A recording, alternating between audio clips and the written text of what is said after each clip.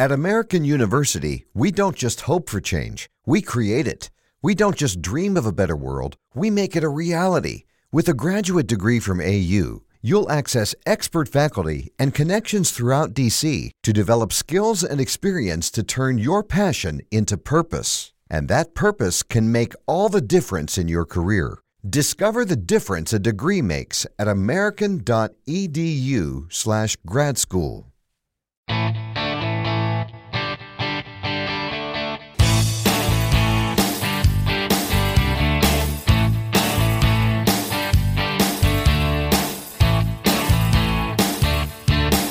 Hello and welcome to a brand new episode of the Musafir Stories, India's very own travel podcast, where each week we discuss the story of travelers in their own words and relive their experiences with you, our listeners.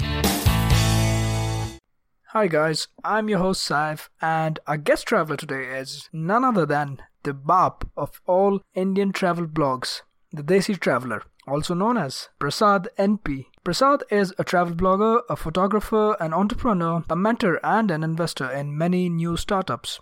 Prasad loves to write about travel in general and family travel in particular. He is also an active advocate of wildlife protection and nature conservation. Prasad's works have been featured in publications such as Andhra Jyoti, Vav Hyderabad, Maharashtra Times and the Indian Express. He also regularly writes and contributes for Travel Leisure magazine, Dainik Bhaskar, and Jetwings, the in-flight magazine of Jet Airways. Prasad's blog has been named by Bagout as one of the top 16 socially active travel blogs in India, and he has also been mentioned by Tripoto and IndianExpress.com as one of the top travel bloggers to look out for.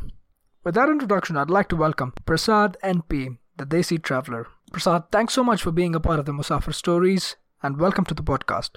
Hi, thanks a lot for inviting me for the show. I'm really excited to talk to you. Excellent. Prasad, the introduction I gave initially is kind of concise, so why don't you go ahead and tell us and our listeners a little bit more about you, your blog, The Desi Traveler, and also when the travel bug bit you. How long have you been traveling and blogging for? Sure. So, I've been traveling as far as I remember since my childhood, mostly earlier with my parents, and then when I was in college, I used to go on a lot of trips with my friends, and my job also required me to travel a lot. I used to travel almost 10-15 days in a month. So slowly, you can say the blog came much later. The traveler has been always there.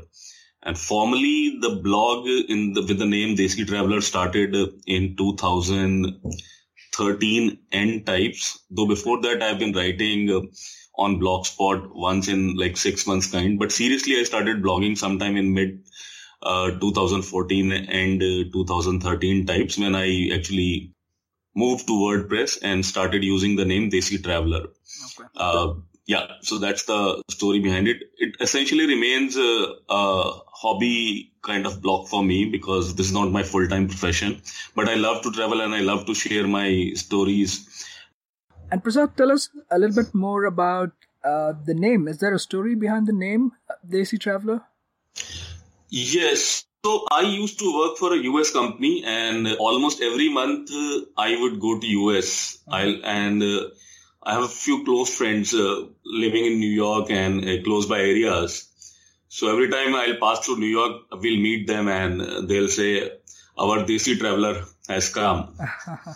So that's how the name stuck and I started using it for my blog because in New York and surrounding areas, people typically from India, Bangladesh and Pakistan are called Desis. So that's how.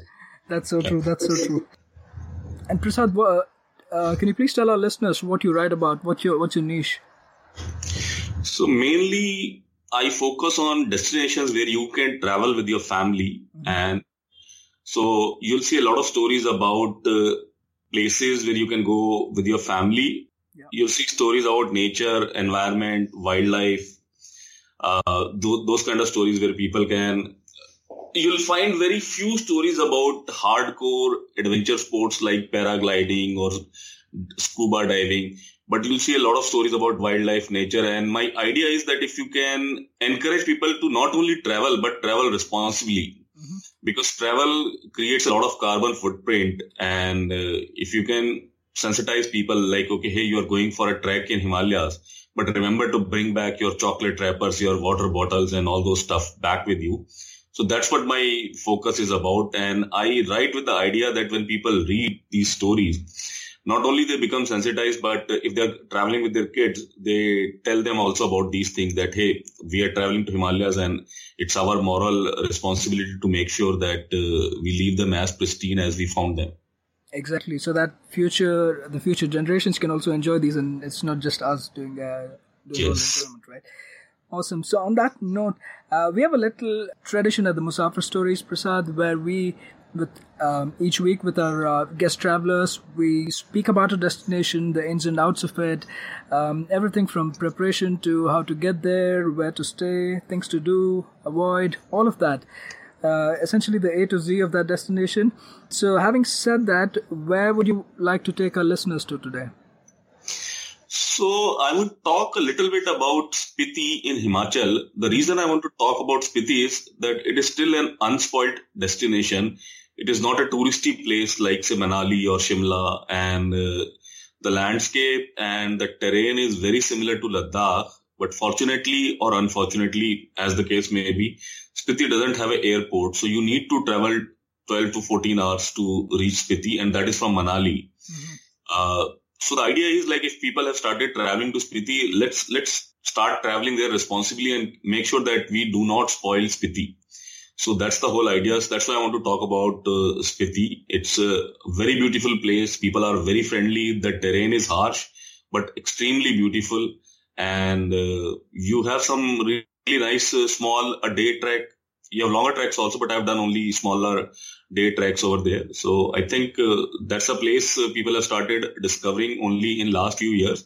And it would be good if that kind of becomes a destination where people travel only responsibly and it doesn't become touristy. Excellent. So having said that, how did you get there, Prasad? You said it's about 14-hour journey from Manali, right? So what was your journey like? Where did you start off from, and what was the whole process of getting there? Sure. So Spiti is another high altitude destination. The air is thin, oxygen levels are low. So that's why it's better you take a one night stopover in Manali, get a little bit acclimatized to slightly higher altitude, and then you take either a bus or a car or a cab, whatever, to Spiti, and it takes anywhere between 12 to 14 hours to reach Kaza, which is the district headquarters of Spiti. You can stop on the way wherever you want because the whole landscape is so beautiful. I'm sure everybody would want to stop and click pictures. So the whole idea of going slowly is because as you're climbing higher, your body gets used to the rarefied atmosphere over there. And by the time you reach Kaza, it is still recommended you rest completely, at least for one day, so that you don't exert yourself and you don't get mountain sickness when you start looking around or traveling within Spiti the next day. There's another route which is 24 hours, but then you have to go through Shimla and the other side. So I normally recommend that you go via Manali, which takes only 12 to 14 hours. Awesome.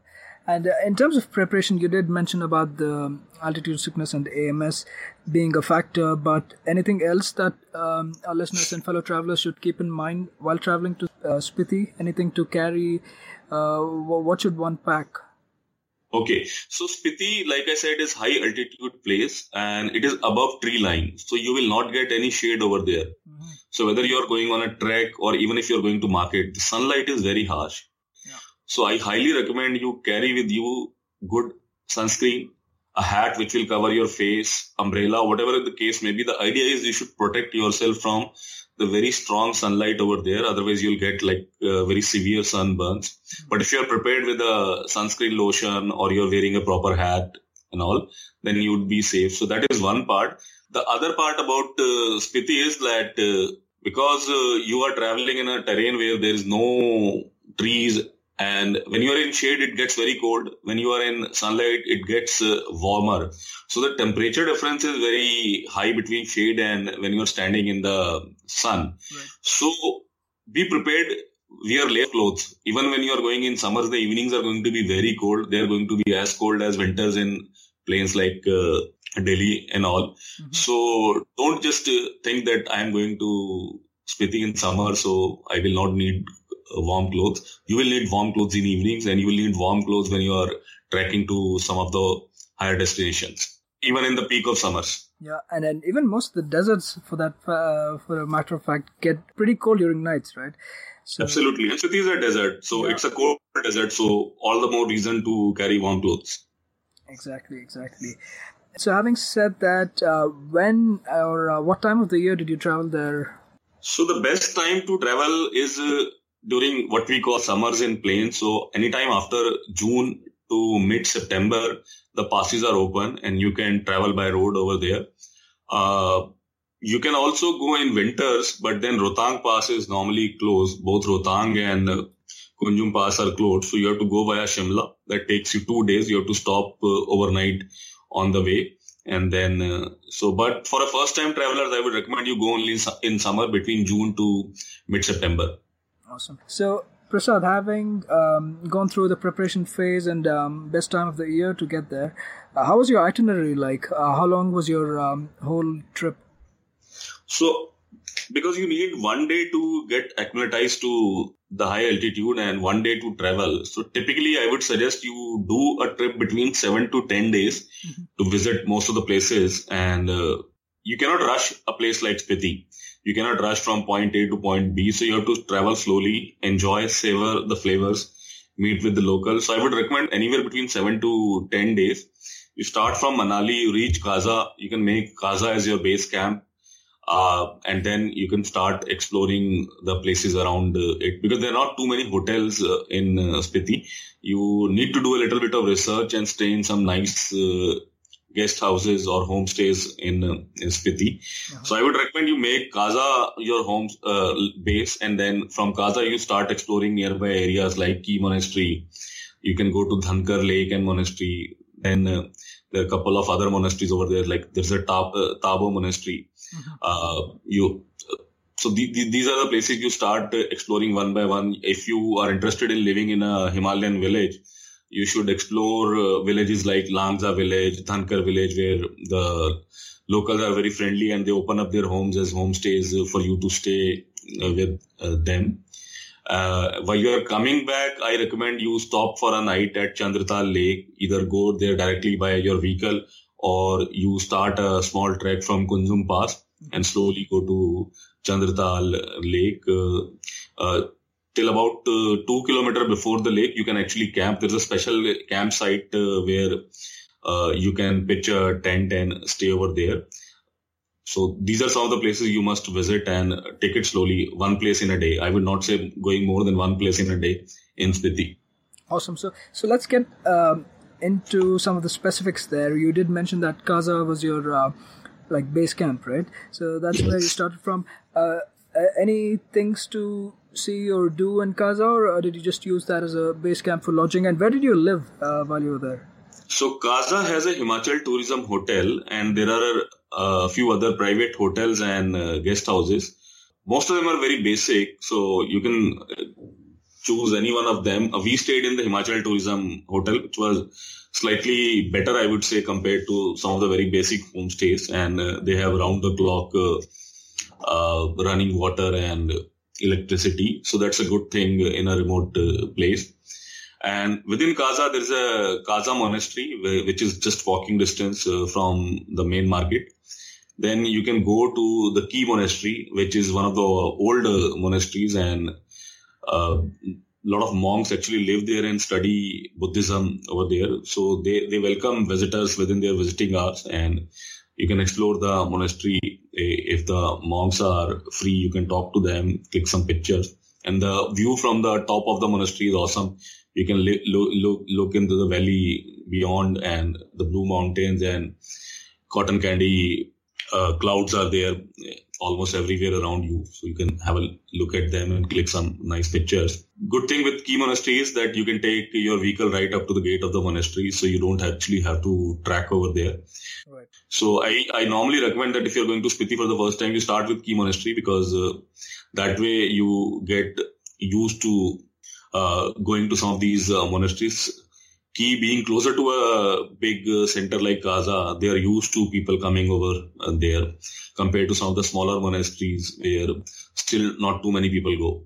Exactly. And then how did you get about? Did you hire a vehicle there, or how was this? So within Kaza, you will get cabs. There is some very skeletal local buses available, but you need to find a schedule for them. What we did was we have hired a vehicle from Manali itself, and a local guide who was from Kaza and who accompanied us everywhere. So this guy knew about all the places and had local contacts, which is, by the way, highly recommended for two reasons. A, it will save you a lot of time in exploring the places because they will know the routes, they will know if any road is blocked, and since they are local, so people are more receptive to them. The other reason is this way you are pumping some little bit of money back into the local economy. Absolutely. And so that's a very important point that I want to make, that when you are visiting some of these local places, I always recommend hiring local people, whether it is the cab driver, whether it is your guide, or whether you are eating. So try some of the local dishes, stay with local families, and this way you are contributing a little bit of money to the local economy, which will help in these people having a better standard of living. One of my friends, he has opened a small library in Spiti, and whenever he or any one of us is traveling, we carry some of the books for the kids to read and distribute amongst them. That's a very noble thought, I have to say. And it indeed is a very good way to support the locals there from, because in a lot of places you do see that there is this migration from places far-flung places like that to the cities because people don't find enough work around there. So it's a good, it definitely is a good way to support these locals by giving them all these jobs that you mentioned. So, absolutely. So Prasad, moving on, just before we move on, how long of a ride was it from Kaza to Key Monastery, our first destination?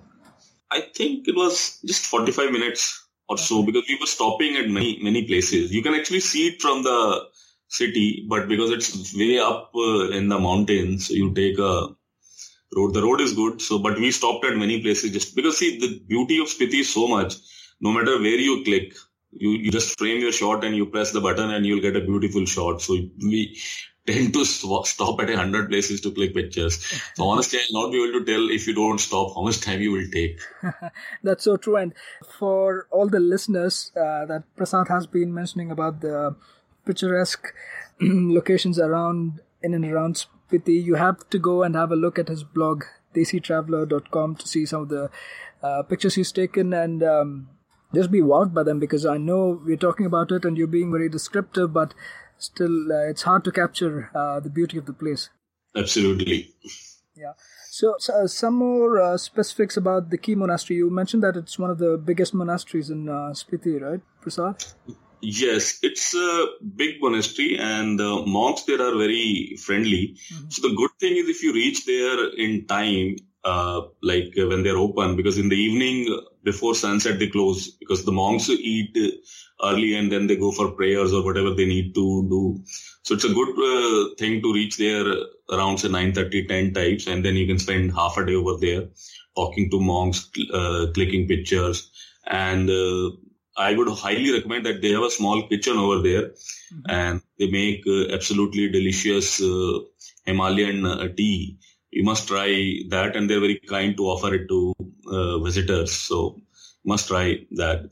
What I would also like to recommend over there is see, a lot of monks are praying and they're into meditation. Uh-huh. So it is not a good idea to disturb them and request them for posing pictures. If they are not doing anything and they are just walking around, and if you request them, most of them will oblige.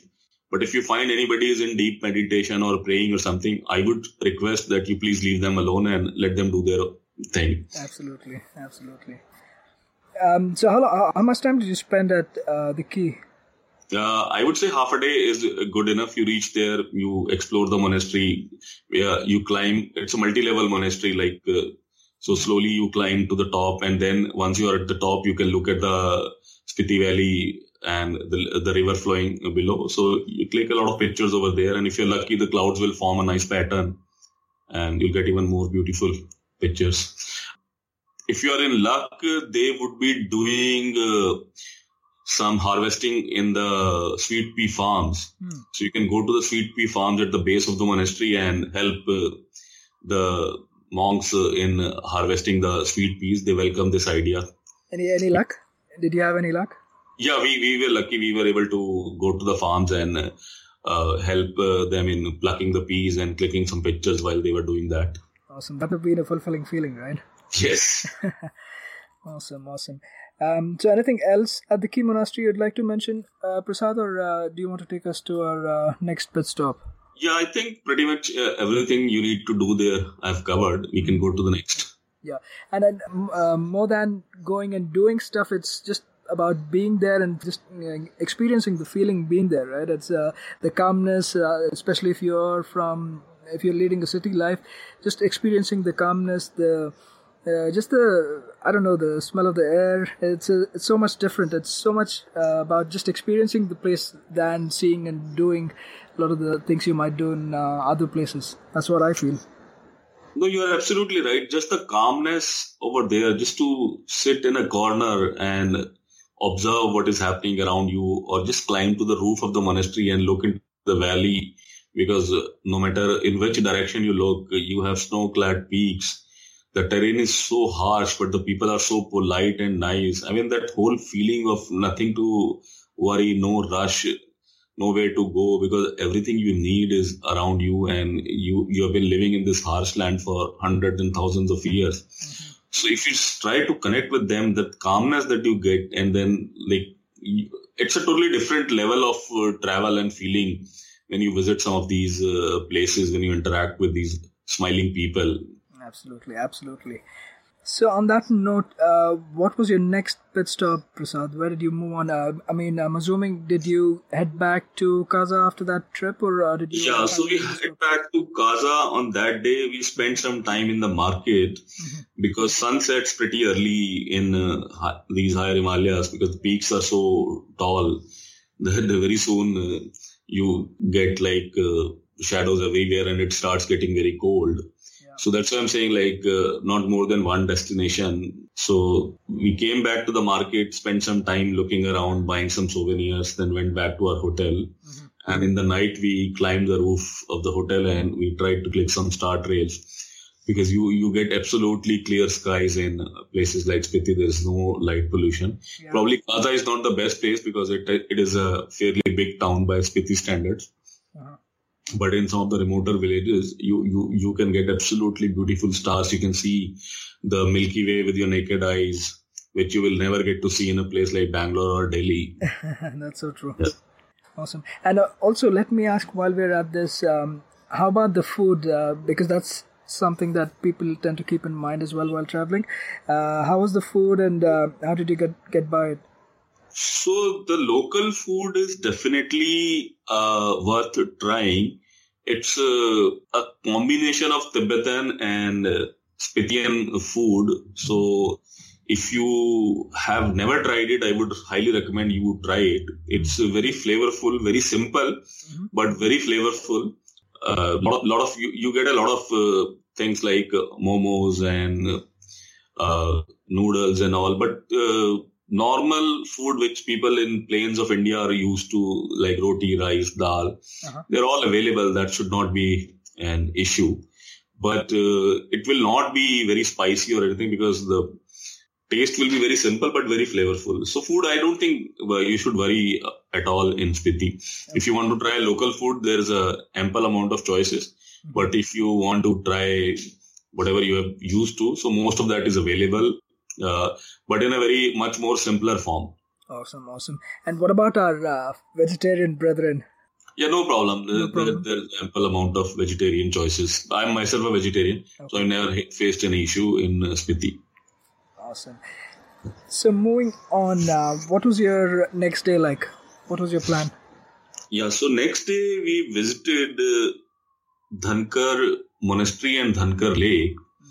So it's about 1.5-2 hours drive from Gaza. again, because we were stopping, so I am unable to tell how much time it will take if we don't stop. But I can assure you, nobody will be able to drive continuously without stopping, because you will stop to click pictures. Yeah. Anyway, so Dhankar Monastery is another monastery. It's slightly older, and you need to buy a small ticket. I'm forgetting the price, but it's a very nominal sum which they collect from you for maintenance of the monastery. And a lot of old artifacts are displayed over there. There are a lot of old Tibetan scrolls that you can have a look, and monks are praying over there. You can photograph around the monastery. The good thing with this monastery is they also have a small cafeteria where you can go and try both local as well as normal food over there. They also have a small guest house attached to it, where you can make a prior booking and stay in the guest house if you want to spend more than a day or so in monastery and looking around the area. There's a Dhankar village close to the monastery, where some of the locals have homestays that also you can stay. And so that's the part about Dhankar. So I personally highly recommend that when you reach monastery after you're done, you can have lunch at the monastery itself, rest for a while, and then you can start your trek to the Dhankar Lake. Okay. So very few people actually go to Dhankar Lake. It's a very small trek, only about an hour or so, depending upon your fitness level. But the lake is absolutely pristine. It's a very small lake, but the waters are absolutely clear. You can see the pebbles at the bottom, and the reflections of the clouds in the lake is absolutely amazing. And on any given day, there will be not more than, say, 10 to 15 people over there, if you are lucky. When we were there, we were the only group, and later when we were coming back, another small group of 3-4 people were coming. So absolutely pristine place, and only about an hour or so of hiking over there. And the whole trail is littered with wild rose bushes, which are in bloom in this season. So absolutely amazing. And in terms of the height, are you traveling upwards, or how? Yeah, you are traveling a little bit upward. Yes, absolutely traveling upward. But because this is now your second or third day at high altitude, so you should be fine. You should not have an issue. Okay. And I guess in terms of preparation, a good pair of shoes should be... Absolutely. The thing with the Spiti is because it's a cold desert and there are no trees. Yeah. So the soil is loose gravel. So you have to be very careful. You walk very slowly, taking firm steps. And because you are climbing, even though it is your second or third day, the oxygen levels are still low. So there is no need to rush. So walk slowly, take your time, click pictures on the way. And the other thing again, there are no trees. Yeah. There will be no shadow anywhere. Absolutely no shadow. So make sure you are wearing a hat that covers your face. You have some sunscreen applied on your face and all. Those are normal precautions you take, and then you climb slowly. And keep drinking water, I guess. Stay hydrated. Yeah, keep drinking water, absolutely. You're right. Awesome. So how much time did you spend at the Dhankar Lake? And did you get a chance to stay at the guest house you mentioned at the monastery? Not at the monastery. Next day, we stayed at another village. So I'll talk about that. Okay. Let me first answer your question, how much time to spend. So it's totally up to you. There is no shade. There's a small kind of gompa made over there. So that's the only place in whose shadow you can sit, depending upon which direction the sun is coming. So you sit in the shadow of the gompa and then you click pictures. We were very lucky, when we were just there, a local shepherd came with his flock of sheep who all started drinking water in the lake. Nice. That was an absolutely blissful moment to talk to these guys and watch the sheep and the goats over there. So an hour, 2 hours, depending upon how much time you want to spend, how many pictures you want to click. Yeah. But definitely you should leave back before sunset because there's no light or anything.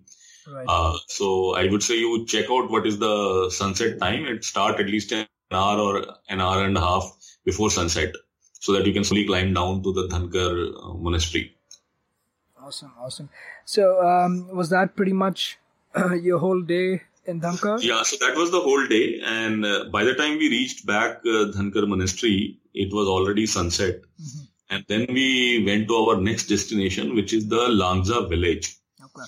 So Langza village is one of the high altitude Himalayan village, which is cut off from the world during winter months. It's a very small village. I think less than 50 houses, maybe even less. And some of the friendly locals have converted their homes, one or two rooms into a homestay. So we stayed in two of the guest houses. Local guy, one of them belonged to our guide. Okay. And one of them to some other villagers. And you stay with them, you try local food, you mix with the locals. And because this summer months a lot of activities are happening. These 3-4 months that they get in Spiti, like May, June, July, August, September, and visitors start coming only in June. Mm-hmm. These 2-3 months, they are very busy harvesting, preparing their fields, cutting whatever little bushes grow. So they take wood from these bushes, no trees, but small bushes, and collect those and use that as firewood for winter. So all these activities are going on. So you can participate in some of these activities, observe their life, interact with them. There's no like you can say that, okay, this is the spot I want to go and see. It's just about going and observing and absorbing life in a Spitian village, which has not changed much in last hundreds of years. Except now people have like TVs and stuff like that.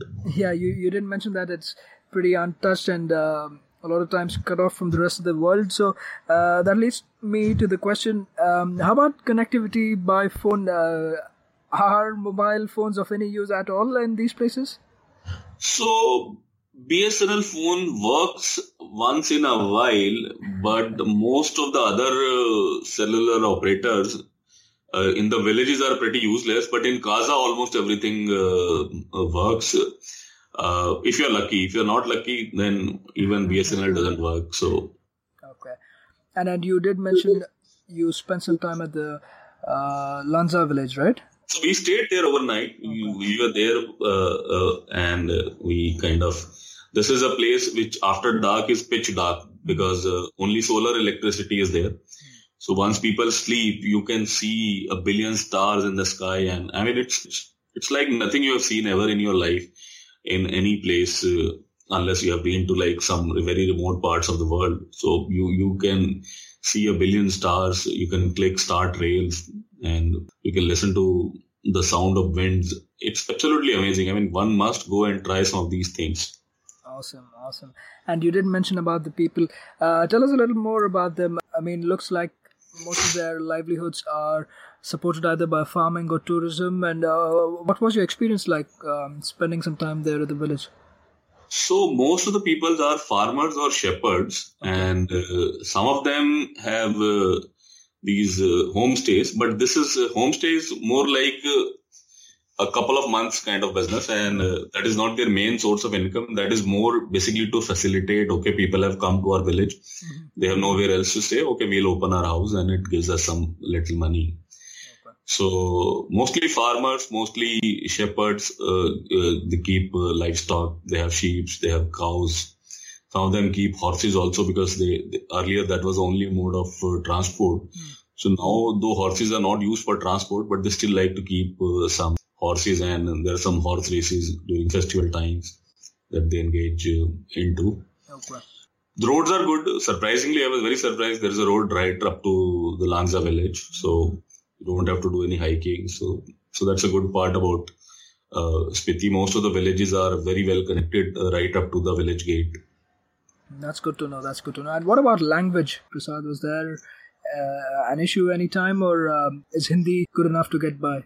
So most of the younger generation will speak Hindi and some words of English also. People who are into travel business, they will speak both Hindi and English. Mm-hmm. The older generation, like people who are above 50 and all, in villages, they may not know Hindi. They will speak local Spitian dialect. But you'll not face a problem. Language would not be an issue because you will always find somebody who knows pretty good Hindi and a decent amount of English. Awesome. So after spending time at Lanza, where next did you head off to? So we then went back next day again to Kaza because we were exploring some nearby villages again, mainly because to click pictures and portraits of locals. I think next 2 or 3 days we were doing more or less same thing, visiting monasteries, visiting different villages and stuff like that. And then on our journey back, we camped at Chandratal Lake. So for Chandratal Lake, you need to go via Kunjum Pass on the way back to Manali. So from Kunjum Pass, you take about a 12-kilometer detour and you reach Chandratal Lake. It's one of the most beautiful lakes. It's a small lake, not a very big one like Pangong in Ladakh. But this is a lake which is surrounded by very high mountains, and it's a perennial lake. And it's also the source of Chandra River, which, if my knowledge is correct, later is called Chenab in Punjab and parts of Pakistan. So one of the sources of Chandra River is Chandratal Lake. And this particular lake is mentioned in some of our earlier scriptures, Vedas and Purans. I don't remember the name, but that I have read. Till about 2 kilometers before lake, you are allowed to do camping. There's a designated camping site. Okay. So you can camp over there. Some of the camps also have facilities for offering food to the visitors. Mm-hmm. You can talk to them, you can get food, or you need to carry your own food and stuff if you don't want to eat in somebody else's camp. Or if you're pitching your own tents, you can cook your own food. Did you get a chance to camp there? So yeah, we camped over there, stayed there overnight, and but we stayed in a proper established camp from a company. And they had a proper kitchen tent and facilities for very basic food like khichdi and all. The idea is to keep it as simple as possible, because the more you cook, the more you're going to kind of harm the environment. So the idea is to cook very basic food, disturb as little as possible. Stay there overnight, because early morning when the wind is not blowing, you trek to the camp, to the lake, and the water is absolutely calm, and you can see the reflections of snow-clad peaks into the water. And when the sun rises, the top of the peak becomes golden. And I mean, it's absolutely amazing to see that sun over there. And it's like nothing else you had ever seen. Yeah, I could imagine. And I believe it's in the shape of a crescent moon. And yes, that's how it gets the name also, right? Yes. So that's the reason. Plus, there's some mythological significance with the moon, Chandra. So those kind of things. Mm-hmm. But you actually cannot see the crescent shape standing at the back because it's spread over a few kilometers. So right. You actually have to walk. But you can walk around the lake in an hour or so. So it's not a very big lake. Okay. And Prasad, you did mention about the campsite. I know Spiti is not as crowded as some of the other places, but do you have to book beforehand, or how does this work?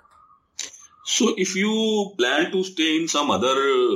like in a proper company's camp, it's a good idea to book in advance. Okay. Because if you're not carrying your camping equipment and you don't have a booking, then you have no place to stay. You will be out in cold. So I would recommend, unless you're taking your own camp, please book in advance to avoid any kind of disappointment. Okay. And was this handled by your the same guys who... Yeah, so this is again a local company, local guy, a Spitian guy, and we booked it through them only, and they took care of all the logistics. Okay, excellent. So how much did you spend a day and a half there with the overnight stay, or was this longer? Yeah, day and a half over there. Like we reached there around lunchtime, and then we left next day after breakfast and stuff like that. After all the photography. But if you want to explore more, I would recommend you can stay there for 2 nights. That way, if one day is not very bright and sunny, you don't get good pictures, or you want to go explore the areas around the lake more, minimum 1 night, but you can spend up to two nights over there.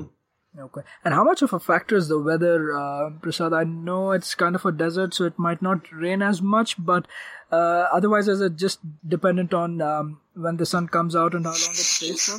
So surprisingly, it's a desert, but when I was there, one day it rained, and it rained heavily. So that's why I'm saying if one day is washed out, if you have planned for 2 nights in there, then it would be good, because it's not a destination you will go again and again. Probably for a lot of people, it will be once in a lifetime kind of a destination. And that is a good thing actually, because otherwise if it becomes Shimla or Nainital, then everybody will be going there. So where next to Prasad? I'll just ask what the next pit stop is, where you moved from Chandratal Lake. Yeah. So Chandratal is basically, when you're coming back, is your last stop. But when you're going back, I highly recommend you stop at Kunzum Pass. It's one of the most photogenic Himalayan passes, I would say. The reason I say that is there's a small gompa and temple at the pass, which has beautiful fluttering Tibetan colorful flags. So you get absolutely beautiful pictures, and there are very high peaks, snow-clad peaks all around you. So if it's a beautiful, bright, sunny day, you'll get absolutely amazing pictures. So you can spend an hour or so over there. Is this much of a deviation? No, you have to pass through the Kunzum Pass to go back to anywhere from Chandratal. And then tell us a little bit more about these beautiful prayer flags. Anytime you do mention a Gompa, there's this picture of the prayer flags comes up. What's the significance of these prayer flags, and what's the origin of them? So these are of Tibetan Buddhism origin, and if you look at them closely, they have prayers written on them in the Tibetan script. So you'll see pictures of Buddha, you'll see pictures of various birds, animals and motifs that you find in Buddhism. Like you'll see a horse, you'll see an elephant, you'll see lotus flowers and things like that. And then some prayers are written on them. And the whole idea is when the wind is blowing, the wind touches these prayer flags, the wind carries the prayers, and then it blesses the people, and it wards off any kind of evil spirits or evil winds away from you. So each flag will have different colors: white, blue, green, red. These are some of the common colors. Then there's a golden colored flags, and each one of them has a different significance and a different prayer mentioned on them. And every time some of the locals are going, they offer these prayer flags and they will tie these prayer flags on the Gompa. So that's the whole idea. Basically, they are blessing anybody who is passing through that area and to keep the travelers safe. Because these are some of the very harsh terrain, and roads have been built only last, say, 30, 40 years. Before that, it was all on foot or on a horseback kind of thing. And in the winters, you will get 10 feet, 15 feet of snow. You cannot move anywhere except for within your village. So traveling was not easy. So you needed blessings to kind of reach back your destination or home safely. Absolutely. And they do create a beautiful fluttering noise as well, right? When the wind blows. Yeah. So that sound is like when you just listen, and it is depending upon how fast the wind is blowing, the sound keeps on changing. Excellent. So on that note, after passing through Kunzum Pass, is this on your way back to Kaza again, or did you head out to Manali? Manali. This is on the way, like we did it on the way back to Manali. Some people like to first do Chandratal and then go to Kaza and all. Totally depends on you. The reason we prefer to do Chandratal in the end is because this is a camping site, very basic. So after that, next day you go to Manali. And then you can stay in a proper hotel and freshen up. Sleep as well, right? Yes. Awesome. It's been an awesome journey so far, and I'm sure that you had a bunch of stories. If there's one story that you'd like to share with our listeners, Prasad, what would that be of your whole journey? So, like I said, there are a lot of monasteries over there, and from Key Monastery, there was this young Lama ji, and we became good friends. So he volunteered to trek with us to Dhankar Monastery and then later to Dhankar Lake. So we liked the idea because we are very interested in talking to him and understanding his wisdom and stories about the local life and all. So he gave us a lot of inputs about how he became a Lama and how he's studying. He's actually a very intelligent person. They go through not just the Buddhism, but through proper education also. And then they are awarded a degree from one of the Buddhist universities.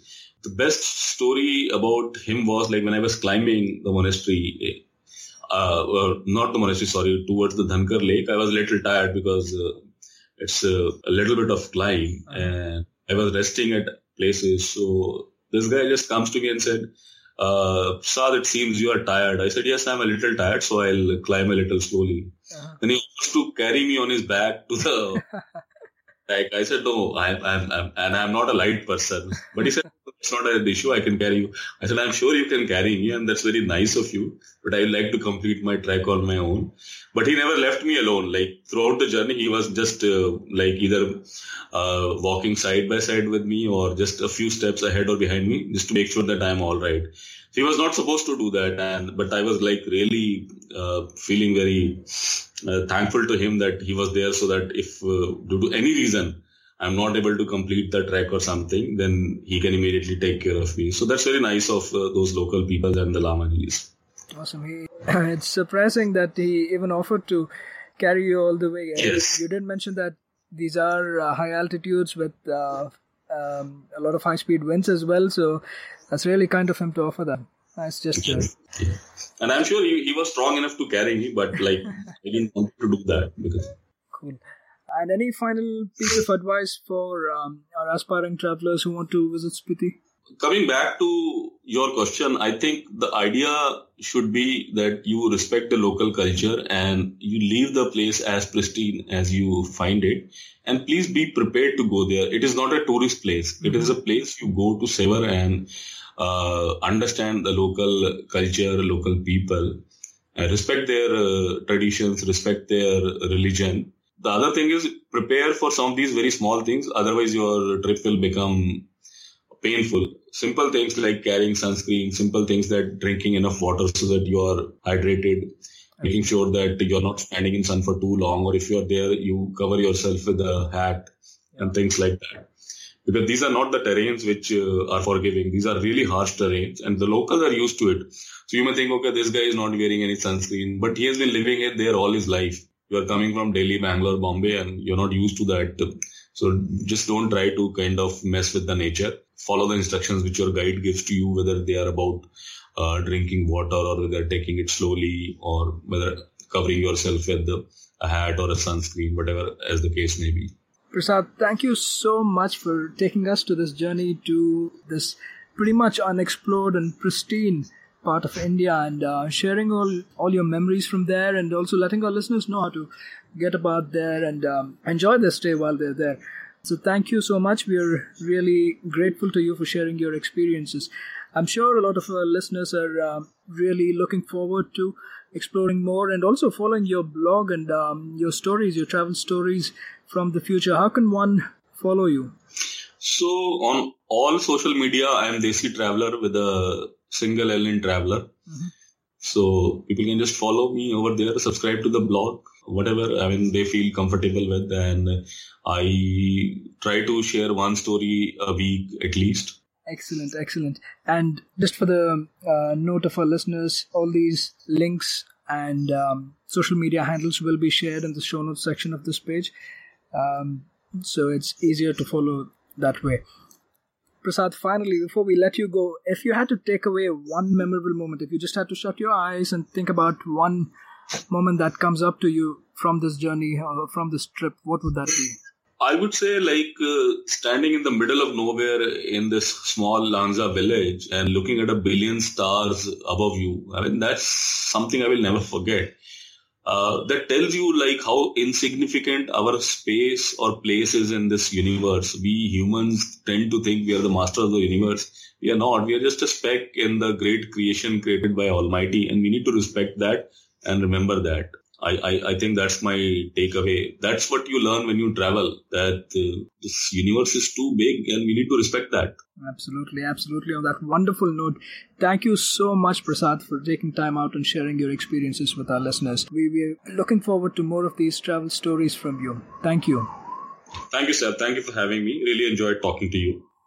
That was yet another great episode of the Musafir Stories. If you guys like the show, please subscribe to us on iTunes, SoundCloud, Stitcher, Pocket Radio, or any other podcasting app that's available on iOS or Android. You can also follow us on Facebook, Twitter, and Instagram. We go by the handle The Musafir Stories. Or If it suits you, you could email us at themusafirstories@gmail.com and visit our website www.themusafirstories.com for more information. All of these links will be made available in the show notes section of the podcast. So here's to more traveling, sharing, and inspiring. Stay tuned for our next episode. Until then, happy travels and goodbye.